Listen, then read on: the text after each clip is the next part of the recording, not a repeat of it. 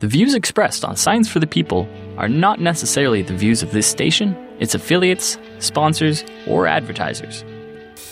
This week on Science for the People, we're talking about ladybits. We'll hear from Julie Wiebe about prolapse in women, what it is, and how to fight it. But first, we'll hear from Kate Clancy about her postpartum experience and why no one is talking about new moms. Welcome to Science for the People. I'm Bethany Brookshire, science writer at Science News and Society for Science in the Public. And while we are a proudly Canadian podcast, I live in the United States. One of the things we've been hearing about here more and more is an issue with birth. Not with the babies, but with the mothers. When a baby is born, many people want to know how the baby is doing, how it looks, how it feels, what it weighs, how long it is, how large its head is. But in the United States, at least, it appears that fewer people are asking the woman who just pushed a live human being out of a tube between her legs how she's faring. There are many things that can go wrong for mothers during and after birth. In 2015, Canada had a maternal death rate of 7.3 women per 100,000 births. Go Canada! You were doing great. That's actually among the top in the world, outclassed only by countries like Finland, which has 3.8 maternal deaths per 100,000 live births. But in the United States, it seems that more and more things that can go wrong are going wrong. In 2015, the United States had a 26.4 maternal deaths per 100,000 live births. That's more than 3 times that of Canada and closer to countries like China and Barbados. In fact, the United States has the highest maternal death rate in the developed world. It didn't used to be like this. How did it get this way? And more importantly, what does that mean for the women actually giving birth? Here to talk with us about her personal and professional experiences in the world of maternal health is Kate Clancy. She's an anthropologist who studies feminist biology at the University of Illinois at Urbana-Champaign. And in her tiny drips of free time, she is also the host of the Period podcast, a podcast about women's health, which is a subject which people all too often avoid. And recently, Kate had a baby and posted a viral thread about her postpartum experience. Kate, thank you so much for making the time for us. Thanks for having me. Now, I'll just start that if you're listening with people who are young, or if you're worried about listening to delicate things, we are going to be talking about the female reproductive tract and other tracts in the pelvic area. Whether and when you listen to that is up to you, but I personally would not listen to this podcast over breakfast. Now, Kate, you recently posted a Twitter thread about your postpartum experience. Would you mind kind of walking us through what happened? Certainly. Walking you through the thread or walking you through the experience? The experience, I guess. Okay. Yeah, no, it's okay. I had a baby on August 5th. It was my second baby, so I've done this before. And this was after, so I was due on July 25th of 2017, and the baby decided to wait about 11 days before she made her appearance. And, there are some things that happen when you go late. I am of the mind that on the baby side at least, it always makes sense to let the baby tell you when to be born.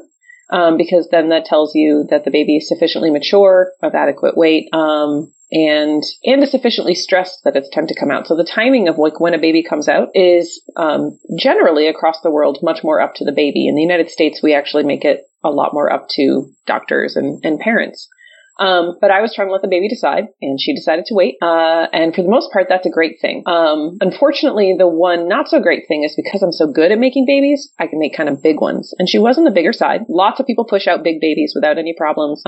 This baby was 9 pounds, 3 ounces. And, there was a little bit of an issue at the end where she got a little stuck. And that's called shoulder dystocia, where her shoulder just kind of got a little wedged in there.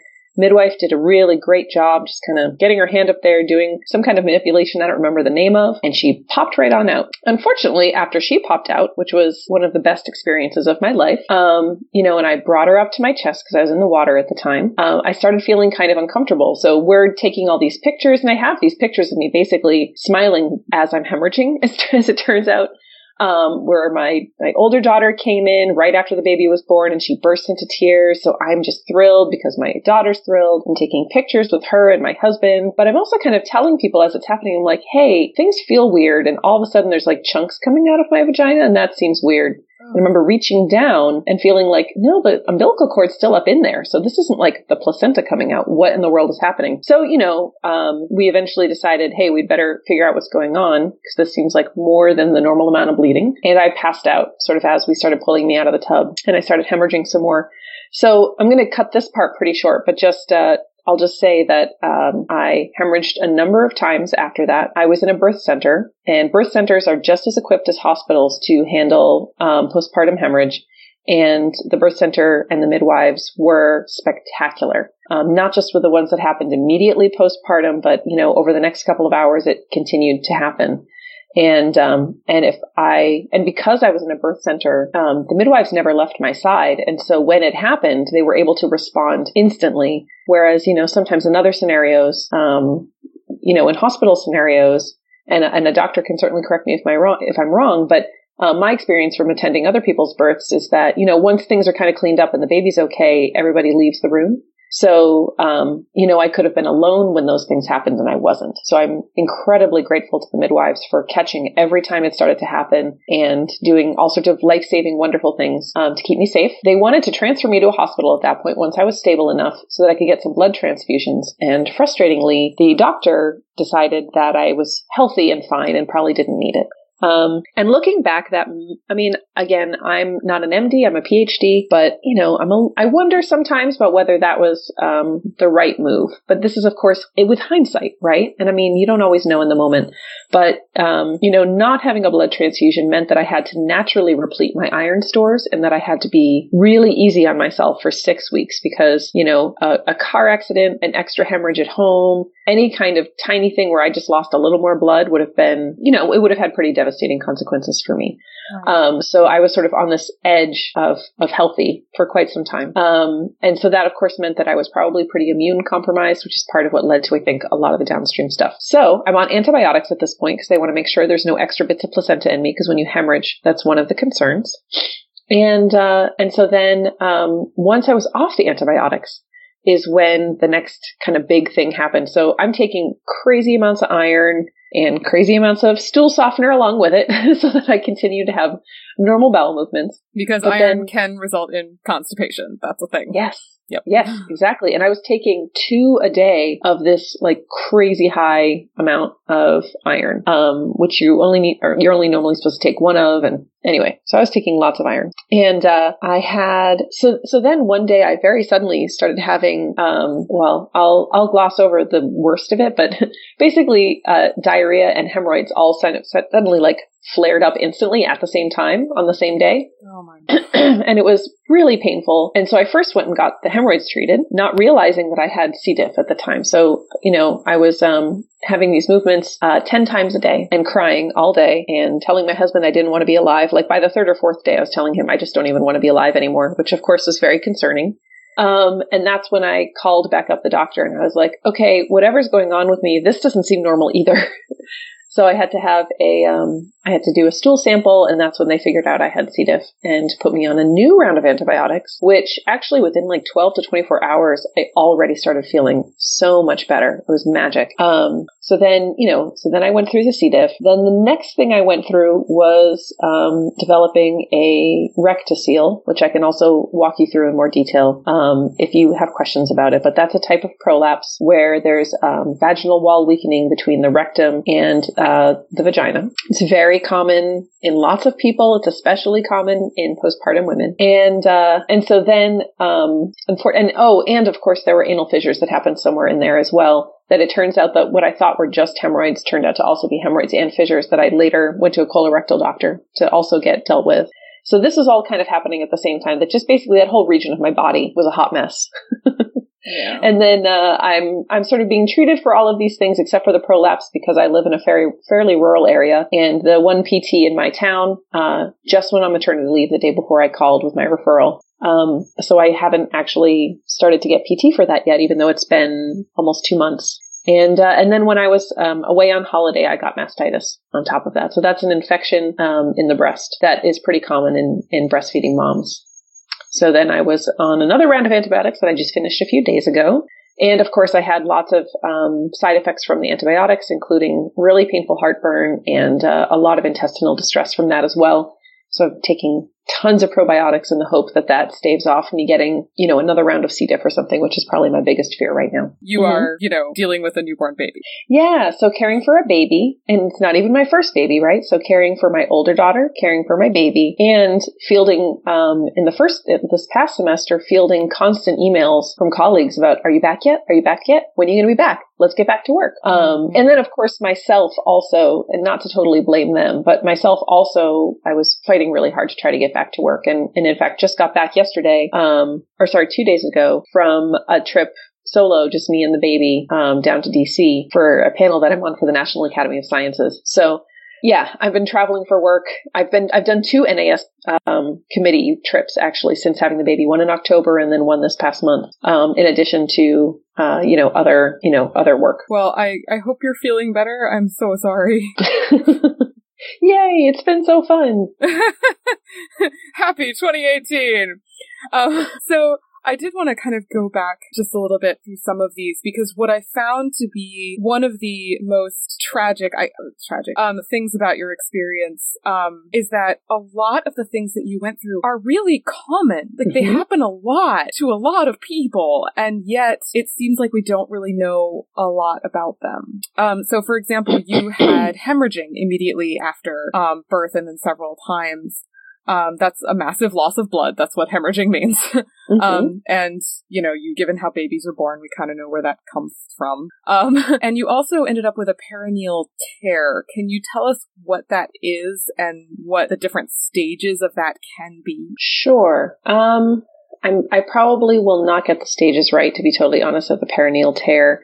It's basically a level of severity thing. So a perineal tear, tearing just in that whole region is not uncommon when giving birth. For a while there, doctors thought they were helping out by doing what's called an episiotomy, so cutting you as you're giving birth. I've attended a birth where that happened without the mom's consent, actually, and it was really upsetting.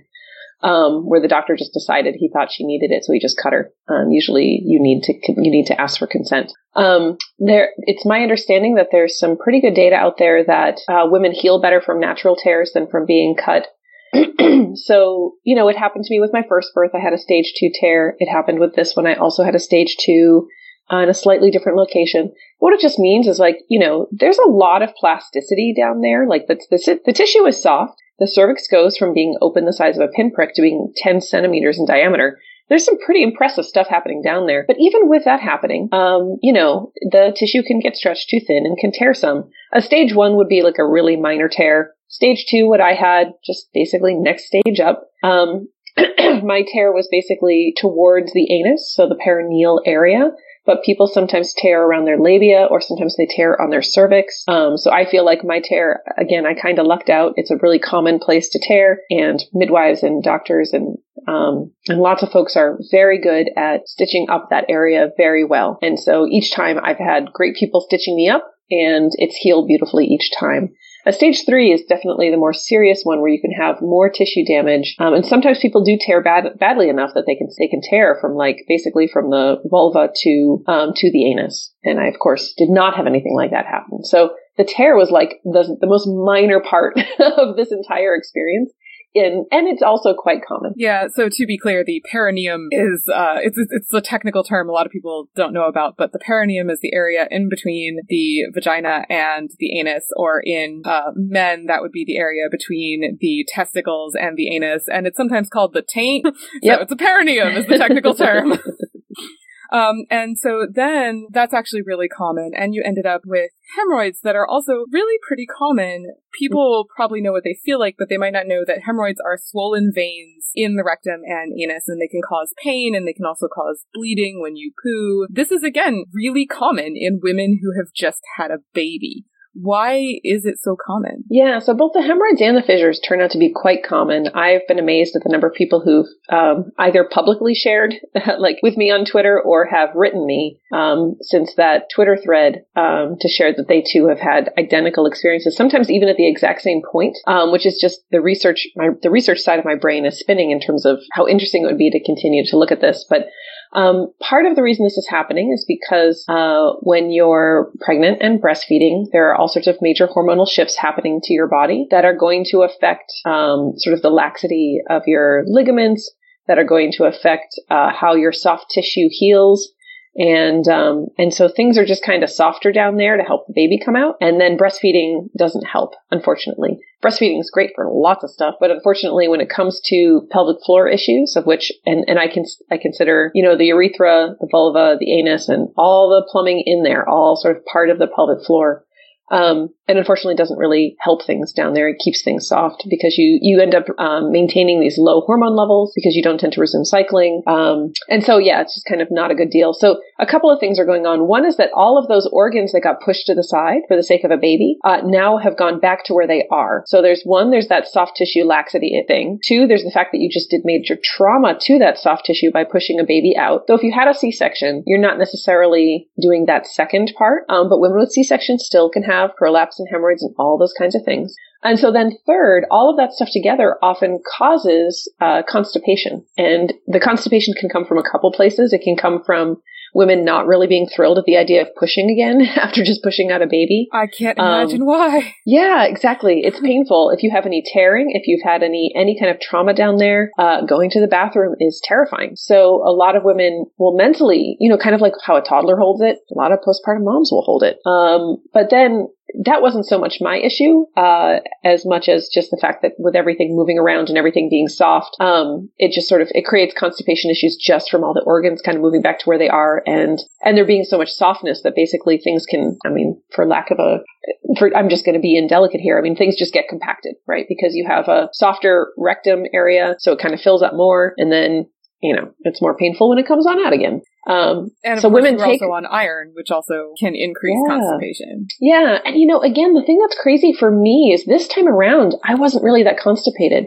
I was really staying ahead of it with magnesium, which is why I think for me, I wonder if the hemorrhoids and fissures were actually somehow related to like a microbiome imbalance. This is me just talking out, if we're talking about butts here, I'll just say I'm just talking out of my butt here.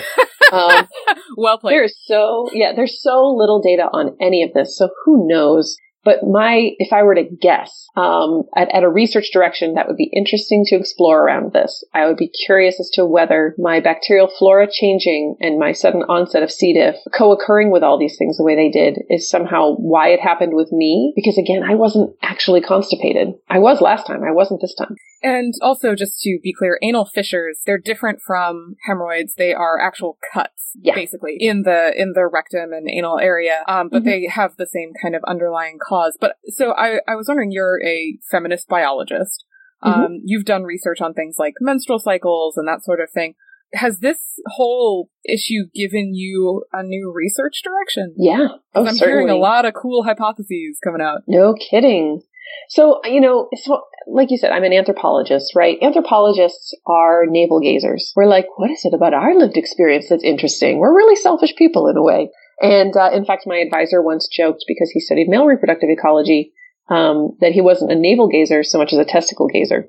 And I'm kind of an ovary gazer, like as someone who studies reproduction, I'm just constantly interested in what's going on with my body. And really this to me is another reason that it's actually, as just a sidebar, super important that we continue to push for diversity and inclusion and equity in the sciences, because if, part of the reason maybe that there's so little research on the postpartum period, from a physiological perspective, is that there are not enough women who are able to actually do this research, who are, have been led in the door or who've been able to persist. Yeah, if you're constantly, I don't know, I guess you could call it reproductive gazing, but you're gazing at your own reproductive system and the only system you're seeing there is the male one, you're going to ask only male questions. Mm-hmm. Yeah, certainly. Or if you are interested in women's reproduction, but you don't have that system and don't have that lived experience, you're still going to come up with all sorts of interesting research questions. You're going to be a great scientist, but without that particular lived experience, there might be things that you miss, and I think that's why a lot of the postpartum stuff is so missed. The only reason we care so much about postpartum depression right now is that mothers have really pushed it. There's been a movement of people saying, I feel wrong. Things feel wrong for me right now and I need help. And that, there hasn't really been very much of movement around the physiological effects, with the exception of, I would say, there's a really cool movement of pelvic floor therapists. There's this hashtag pelvic mafia that you can follow on Twitter. And those are all pelvic floor PTs who are desperately trying to get people to pay attention to the postpartum experience. So you mentioned it, and I think many of us have seen this in the in the media, is that there has been a big movement toward postpartum depression, not just in women, but also actually in men and fathers. Mm-hmm. Why do you think there has been so little movement around, the physiology of the postpartum experience? I mean, the cynical part of me thinks that we care about postpartum depression because that's something that might actually affect the baby. I mean, if a mom isn't able to care for the baby because she's very depressed or having trouble connecting, and of course people get really scared around postpartum psychosis, which is incredibly rare, right? But that's a really compelling, sexy thing to study. Mm-hmm. And so again, the cynical part of me thinks we care about depression not so much because we care about mom's health, because frankly, this is not a country that cares a whole lot about moms. We make a lot of really great claims towards being pro-life and pro-family, but at the end of the day, our policies don't reflect that.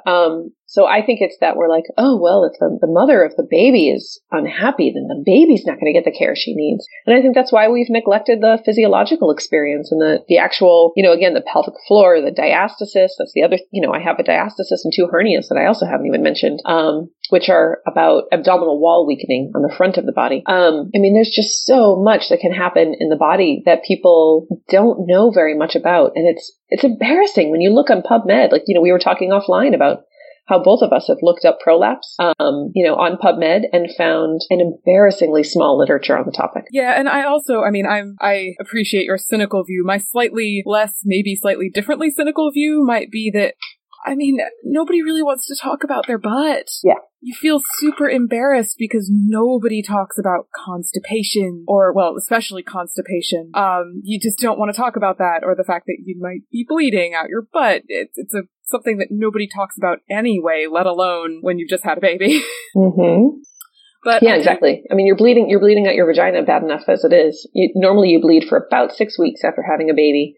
I actually bled for 10 and a half. So yay. But yeah, there's so much else. I know. There's so much else going on down there. So on the one hand, I think it's that women are so like, oh my gosh, there's so much else going on. Like, I don't even have time to like figure out what to do about these hemorrhoids right now. But then, yeah, I think the other part of it is that it's embarrassing. I mean, I had them last time and I didn't go to anybody. And this time around, I was like, damn it, I'm going to see a colorectal doctor. And it's been fantastic because I've actually gotten real care by going and seeing a specialist. And you mentioned, of course, this is your second child, and the first time you didn't see anybody.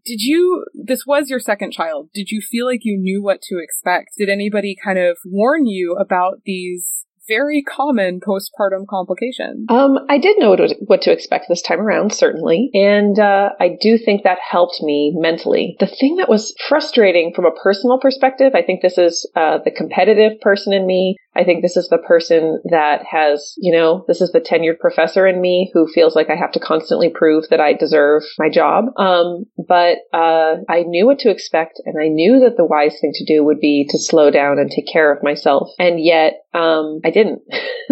And so you'd think I would have known better. And, as soon as I could, I was on email. I was contacting my students to try to get student meetings going, and getting my lab meetings going again. And, it was really, looking back, it's kind of hilarious how stupid I was, given that I knew better. And I regret that I regret that I didn't I didn't pay attention to what was going on in my body and say, it's time to take care of myself.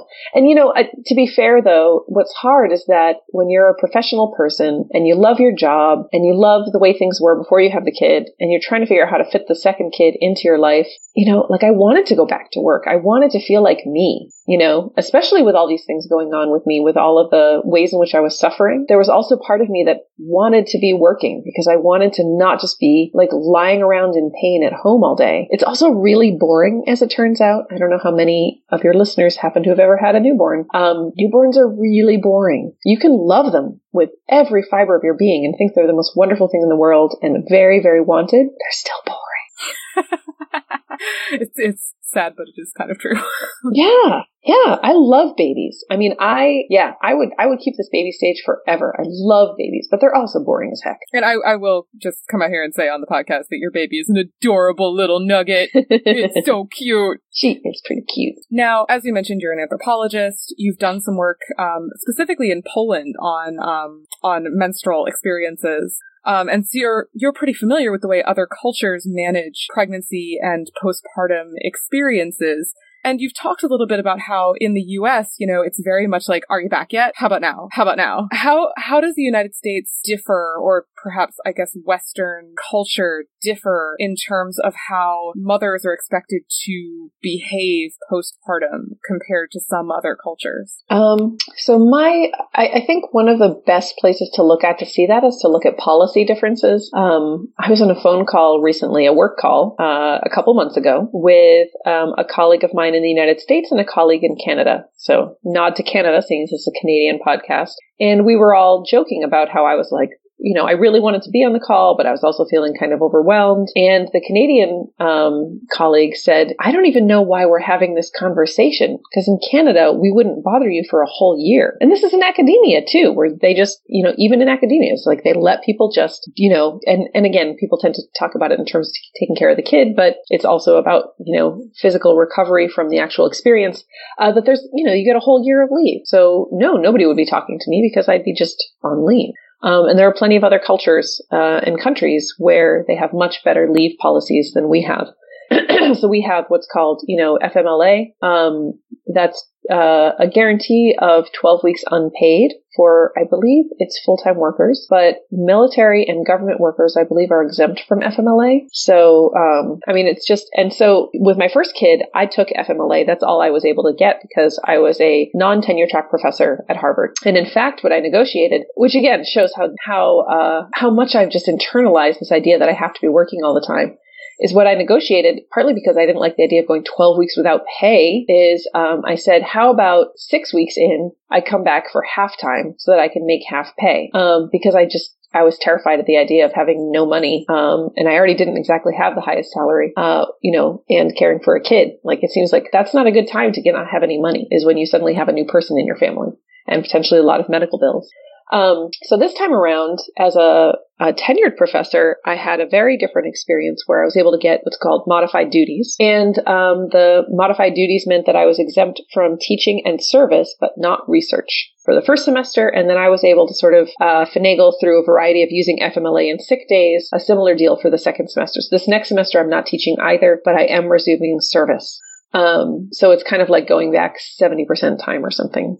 And so again, from the beginning, people have been kind of bugging me because it's like I never really stopped working. The research side of my work just kept continuing, which meant, even if I was from and so again, I'm talking about the policy because I feel like it interacts with some of these cultural things, because we don't have anything in our culture that says for 30 days, a woman's community supports her and takes care of her and nourishes her with this wonderful chicken soup.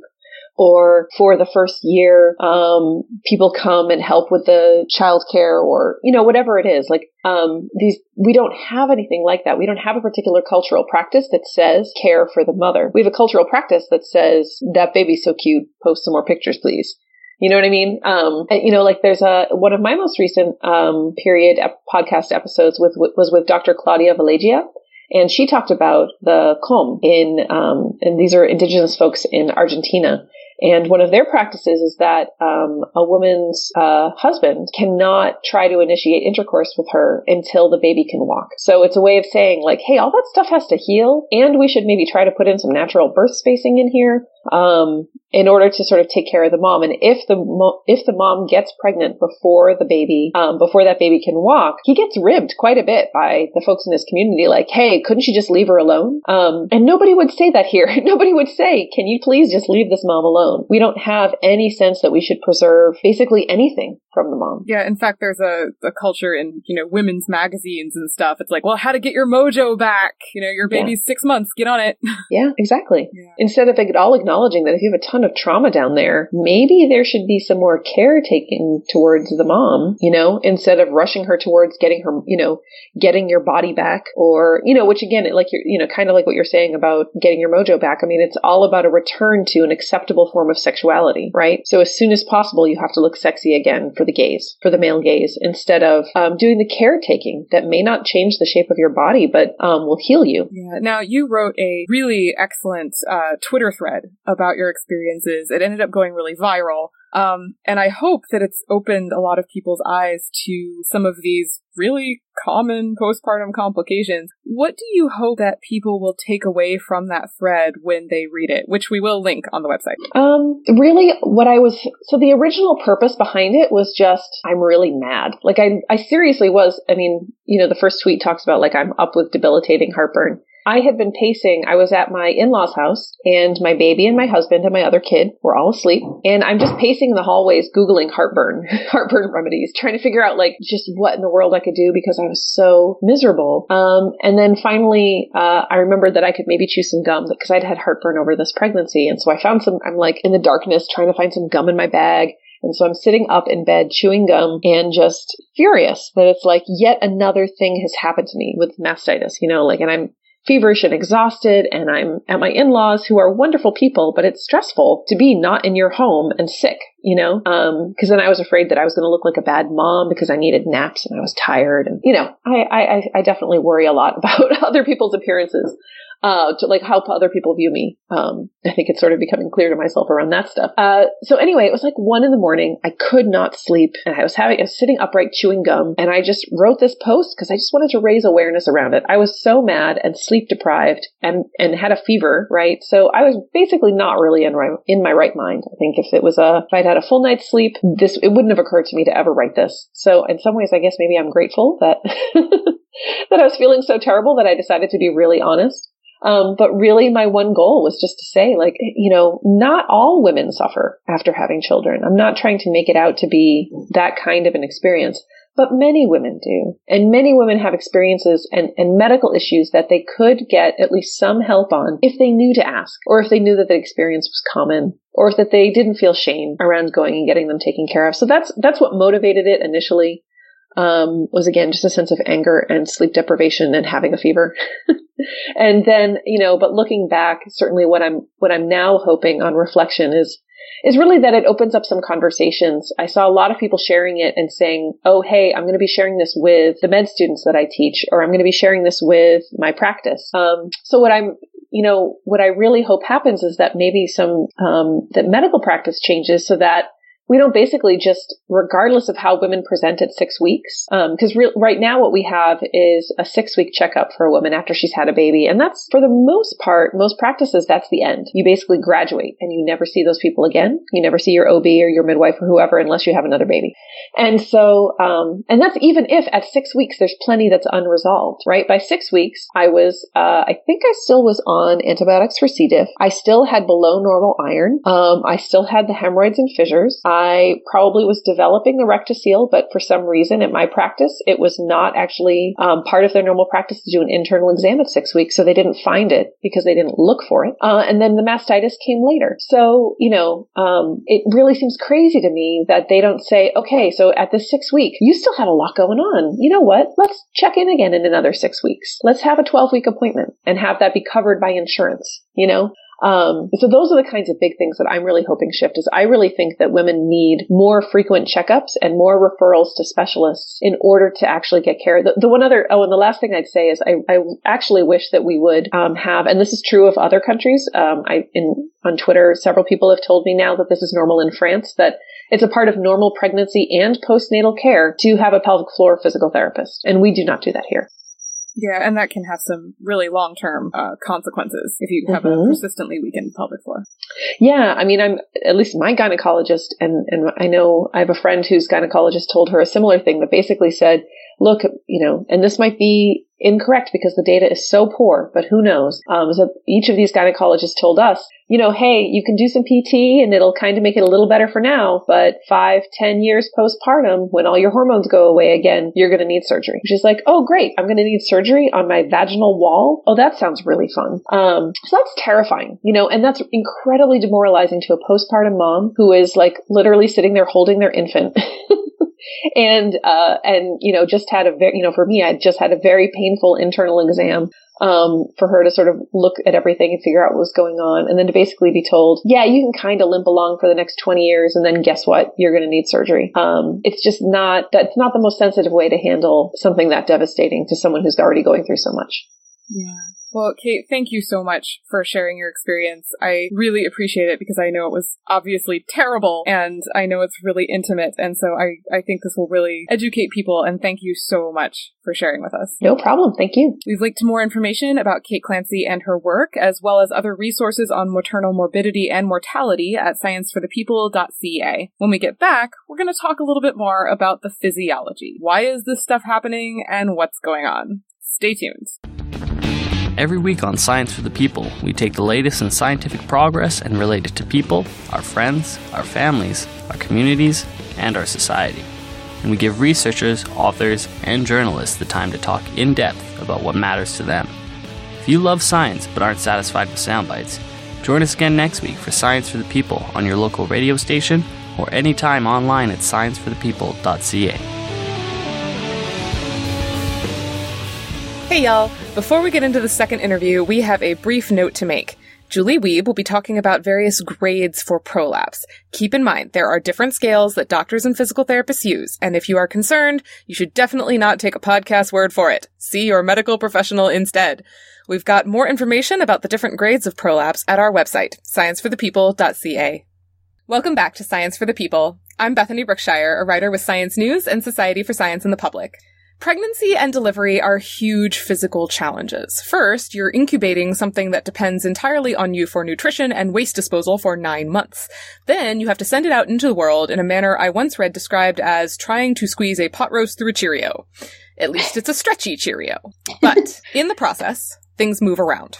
Organs shift, ligaments relax, diaphragms get lifted. Humans are stretchy, but we're not rubber bands. So after delivery, things don't always snap right back to where they originally were. One of the things that can happen very commonly is a condition called prolapse. If you identify as a woman and you've ever been told to do your Kegels, this is probably one of the reasons why. And prolapse doesn't just cause short-term discomfort. It can cause long-term problems as well. Here to talk us through what happens when all the tubes down there collapse into each other is Julie Wiebe, a physical therapist in the Los Angeles area. Julie, thank you so much for making time for us. Of course. Thanks for having me. I appreciate it. I'm continuing this podcast first with a content note to listeners. We are talking about rectums and vaginas, and there will probably be blood. So if you're listening to this over breakfast, that's your funeral. Now, we're going to start by defining our terms. We're going to be talking a good bit about the pelvic floor area. What is the pelvic floor? Can you give us a tour of like the anatomy down there? Sure. The pelvic floor is actually a group of muscles, and I think it's really important to recognize that they are muscles, which means they are accessible and trainable. And the four of them actually work together in unison to help support our organs. That's what we're talking about today. But they also have a role to play in helping us control when and where we go to the bathroom for both pee and poo. And they actually are a component of our core stability system. We don't often talk about that piece, but that's actually a really critical piece of the puzzle related to the pelvic floor. But it attaches from the front of your pelvis to back against the sacrum and the coccyx, which are essentially the end of your spine. And then it does have some attachments inside the pelvis as well. And when you talk about the stability of the whole kind of torso, you're talking about things like posture? Yeah, I mean, that's one thing that we utilize our trunk control, our proximal strength for, is to help us stand upright against gravity. But a lot of what we understand or talk about with the core is sort of related to strengthening activities, and it basically creates our anchor at our center so that the rest of us, like our extremities, have something to work off to help us get about through our day, do workouts, pick up groceries, play with our kids. So we need some measure of control at the center in order to do all of our movements and our fitness and our function effectively and efficiently. And so the pelvic floor is actually a part of the system that provides that for us. But we don't talk about that usually. It doesn't always get a lot of press for that. So I always like to mention that. And the pelvic floor is a group of muscles that are all kind of located in that area, kind of the sling in between your legs. Yep, inside but there's right. 3 tubes that go down in this mass, and that includes the urethra and the rectum and if you are, endowed with female anatomy, the vagina. Yes. What happens to those tubes and to the pelvic floor area in general during pregnancy and delivery? Basically, and I wish I had the numbers at my fingertips, but we just understand that it does go through some changes during the pregnancy in terms of accommodating the added weight of the baby, the uterus. There's some lengthening that goes on there to accommodate those changes, but it's also built to do that. So I don't want that to sound scary. And then during delivery, and I really wish I had the numbers in front of me, we actually have seen the pelvic floor go through a greater capacity to stretch and lengthen than normal muscle does, so that we can go through delivery. It exponentially has the capacity to lengthen and not break the way that another muscle might at that same level of stretch. It's kind of fascinating, and it has to have something to do with the chemicals and the hormones related to delivery. But so it's not quite a Cheerio, but that's pretty nice. Having popped out 2 bowling balls out of my own Cheerio, like I get the analogy, but it does have a pretty incredible capacity to stretch through the delivery process. So hopefully that's enough of a idea, but it does have this tremendous capacity even beyond what our normal, every other muscle, our bicep or quad do without tearing, which is pretty remarkable. And so they're extremely stretchy in their ability to stretch out. Do they just snap back?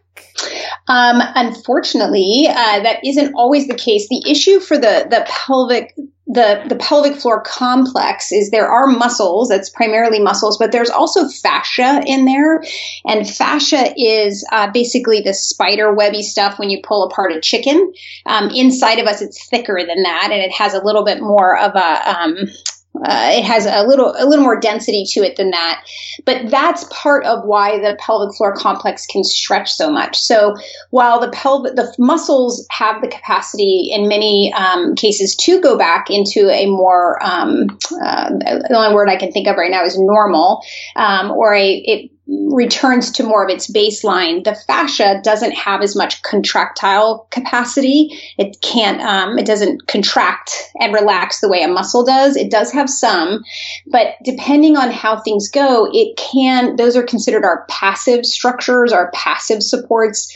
Those can sometimes move beyond the capacity for us to get them short again so that they're holding things more comfortably. So then we hope the muscles can make up for what the fascia lost as we retrain that muscular capacity.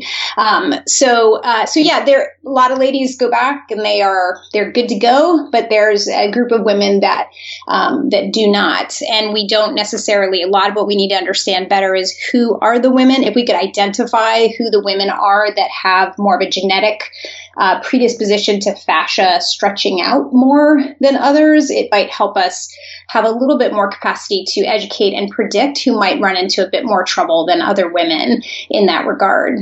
And so when these muscles and fascia don't really kind of snap back perfectly, you kind of get this weakened condition that's associated with prolapse. Can you tell me what prolapse is?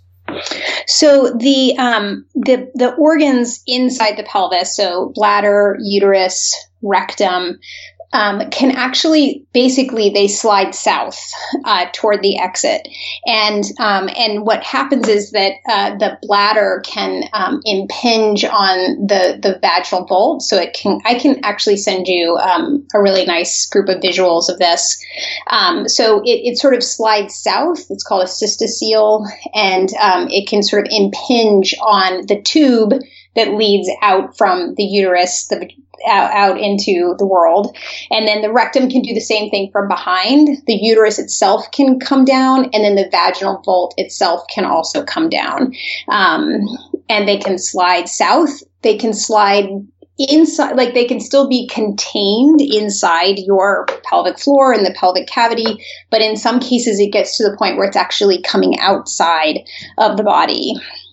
And these are called, there's different stages to prolapse, right, where you're your organs are kind of poking out, sort of, kind of. What are the different stages of prolapse? So they're graded.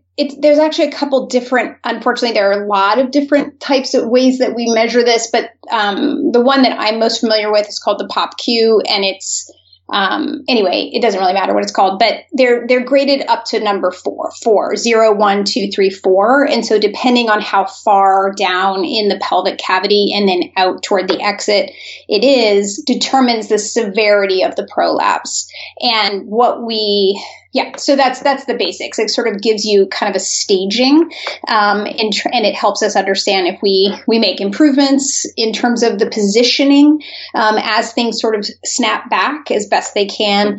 But it also is related to and correlated to symptoms. So that's the other piece of the puzzle. We have to kind of have symptoms that help us understand that the prolapse is occurring, because it's hard to see. I was going to ask, actually, what are some of the symptoms associated with prolapse? So the most common or the most well understood are things like heaviness inside your vagina or actual pain. Pressure is another thing that women will report. They can also experience a feeling like a tampon is kind of coming out.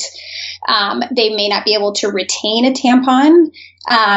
They can actually look and see, like if you look with a mirror and you bear down, you may actually see something kind of bulge into the vaginal, into your view.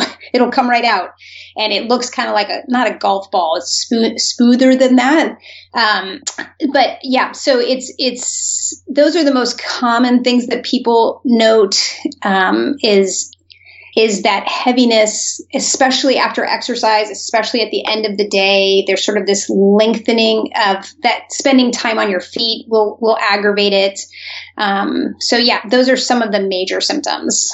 And when you say that they see this bulge, which I have to just pause and shudder a little. I know.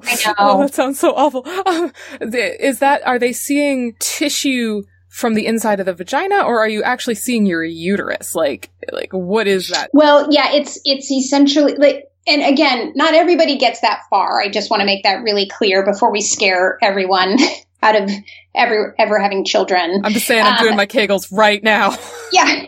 Well, there's more to it than Kegels, so I hope we get to that too. But it can, so what you would see, and everyone can Google it, quite frankly, and they'll kind of get some visuals then, although it might be scary. But it's sort of like you see, what you'll see is really what you're going to visualize is the inside lining of the vaginal vault, but it's the organ. So say the bladder is what's pressing against that tissue. So you don't actually see like the organ, but you kind of see it pressing out against the vaginal vault, if that makes sense.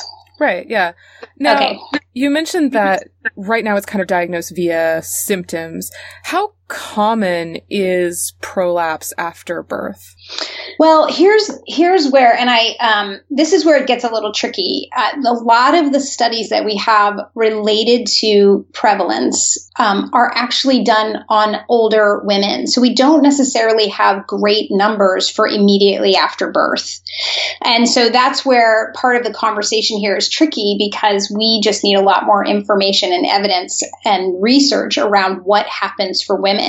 What I will tell you is that it's really not unusual for women to have that sensation, like something's between their legs or something's falling out. Like they sort of, that can be something that they feel immediately after delivery. And part of that is because of the pushing. Like when you're pushing and trying to get the baby out, you end up kind of putting a lot of extra pressure onto all the organs down there.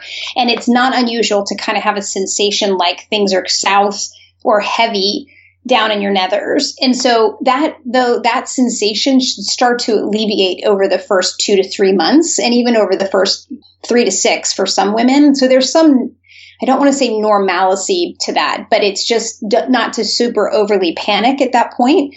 But it's worthy of getting it checked out and asking your doctor when you go in for your follow-up about that. So we don't know where that line is where women then become symptomatic and it actually sticks around, and where is just part of the natural recovery process. And so the only study that I've seen that actually talks about the statistics from 30 to 39 has it at around 30%. But that is not necessarily the postpartum crowd.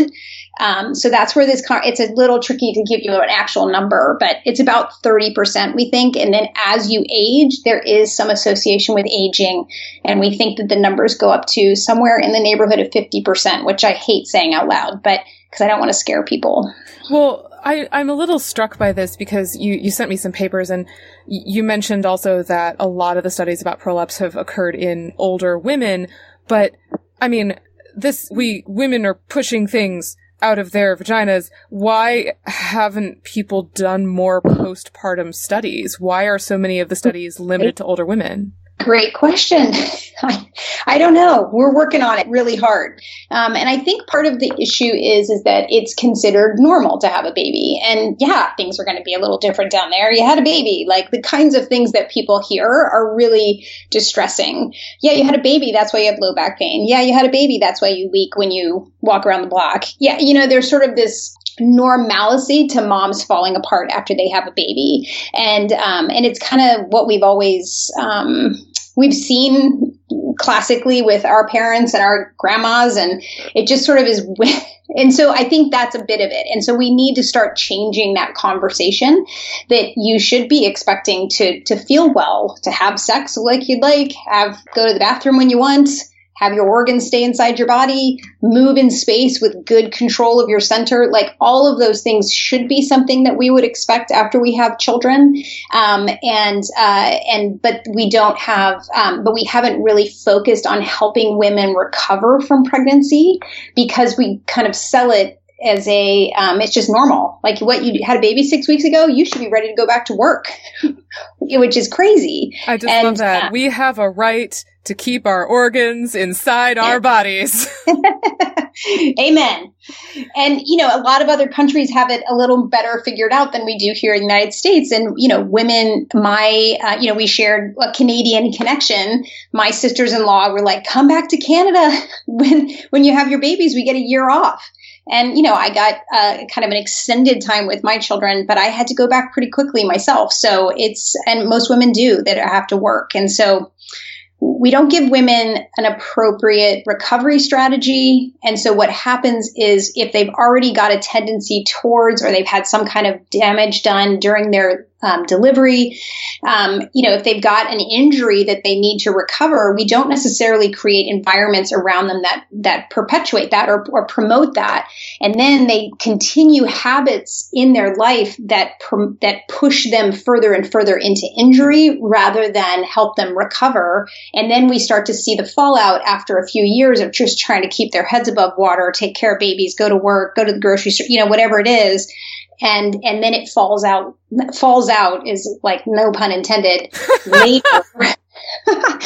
And then that's when we start running into a little bit more trouble. And then it gets associated with older women, when in reality, the process likely started a little bit younger. And you mentioned things like lower back pain, and, for example, problems with incontinence. What are some of the long-term consequences of untreated prolapse? Generally speaking, untreated, it doesn't really improve. It tends to worsen. And the issue around prolapse, and again, like, I want to thank you for using your platform to try to educate women on this, is women don't know what's going on. Like, they don't know. They had a baby. It kind of feels weird down there, but shouldn't it feel weird? Like, no one really talks about it. And there is a bit of generational silence, because your mom thinks it's normal too. And your grandma thinks it's normal too, because that's all they've ever been told. So there is a bit of not really ever dealing with it, because you don't know there's help, and you also don't know what the heck is going on. Unfortunately, a lot of GPs and even gynecologists don't necessarily know how to test for it. And we don't have a systemized way like it's too bad we have lots of different scales, and so we don't always have the same communication capacity around it because we're still trying to figure out how to measure it. And when is it 2 something that you raise red flags over, meaning a grade 2 prolapse versus a grade 3 prolapse or a grade 1 prolapse? Because some people have grade 2 and even not really 3s, but grade 2s, and they're asymptomatic. They have no symptoms. And so you mentioned people don't really know how to test for it. From what you say, it sounds like you could just kind of take a mirror and look. How do professionals test for this? Well, they would do it with, there's some testing that you do either with digital, the only word I can think of is penetration, but that's not the right. Well, and by digital, you mean that's what I'm looking digits for. as in fingers. Sorry. Yeah. I think there's also, you can visualize it when they bear down. Not always though. So that's the thing to really understand. Once you get into the 3s and 4s, that's when you're going to visualize it. If you're as 1 or a 2, you wouldn't necessarily see it near the exit. So that's important. So it really, and we have women that have a grade of 1, which is actually still considered normal in many cases, but they can have symptoms. And then we have women that are 2, I'll call it a low 2, and they don't have any symptoms. So it's really, we're still learning how and when to appropriately address a prolapse when we see it, and what is worthy of concern and what is not. And we're starting to learn in my world that we've sort of put a lot of weight and given a lot of emotional energy to things like an MRI that shows you have a herniated disc. We know that not everybody who has herniated discs has symptoms. So we also are seeing that a little bit here with prolapse as we start to really dig in. Just because it's come down a little bit doesn't necessarily translate always to symptoms. So it gets a little tricky. And I know that this is probably going a little deeper than you meant for me to do, but we are really trying to figure out how do we understand who is in trouble and how do we help prevent other people from getting into trouble. And then who do we need to just monitor so that things don't move into trouble? Does that make sense? Yeah. And so does this mean we should all abandon our Kegels? So that's that's a tricky question. I don't think that if you're out there doing Kegels, what I usually say to my patients, because I get 2 things when people come in, they say, I never do my Kegels. And I'm not concerned about that because I want to teach you how to use your pelvic floor in unison with the other teammates that it has. But if you've been doing doing Kegels, it's actually one of the ways that you can help to connect with that area. And so I basically teach women to reconnect with that area. And I do it through visual imagery. Actually, I ask women to think about lifting red kidney beans with their hoo-hoo and their anus. And what it does is it gives them something to you have to do something to help you connect with that area. And then once you've connected, and for you, that might be a Kegel, I then immediately help you start to learn to use it in conjunction with your tummy and with your diaphragm, because those guys work together to manage pressure and then also to work together to help us create that stability at the center. And those things are all interconnected. Incontinence and stability, prolapse and stability. It's all interconnected, and we've kind of kept it all separated because it is kind of oogie and weird to talk about it. But I'm hoping with opportunities like this, we can make it a little less oogie and weird. So that's my hope. Well, Julie, thank you so much for taking the time to talk us through this. Sure, my pleasure. We've linked to more information about Julie Wiebe and her work at scienceforthepeople.ca, as well as including links to various studies on prolapse. There, you'll also find links to Twitter, Facebook, and iTunes, where you can subscribe to the show or leave us a review about how very uncomfortable it was to hear about blood, pooping, and prolapse over your breakfast. You'll also find a link to our Patreon page, where your donation could help us pay for the show, get nice podcasting equipment for our dulcet tones, and much, much more. Thanks for listening, and we'll see you next week on Science for the People. Science for the People is produced by Rochelle Saunders and edited by Ryan Bromsgrove. Helen Quivalon is our publishing liaison. We get research help from Josh Witten and consulting support from Desiree Schell. Our frequently seen guest hosts are Marion Kilgour, Anika Hazra, and Jessica Yaros. Our theme song is called Binary Consequence, and it was written and recorded by Fractal Pattern. Science for the People is entirely listener-supported. You can find us on Patreon, where you can support us with monthly donations in any amount, or you can send us a one-time donation in any amount via the donate page of our website. Science for the People is created in partnership with the Skepchick Network, a collection of blogs, podcasts, and video content focusing on the intersection of science, popular culture, politics, and social justice. You can find out more about Skepchick at skepchick.org. The show is hosted by science news writer Bethany Brookshire and me, Rochelle Saunders.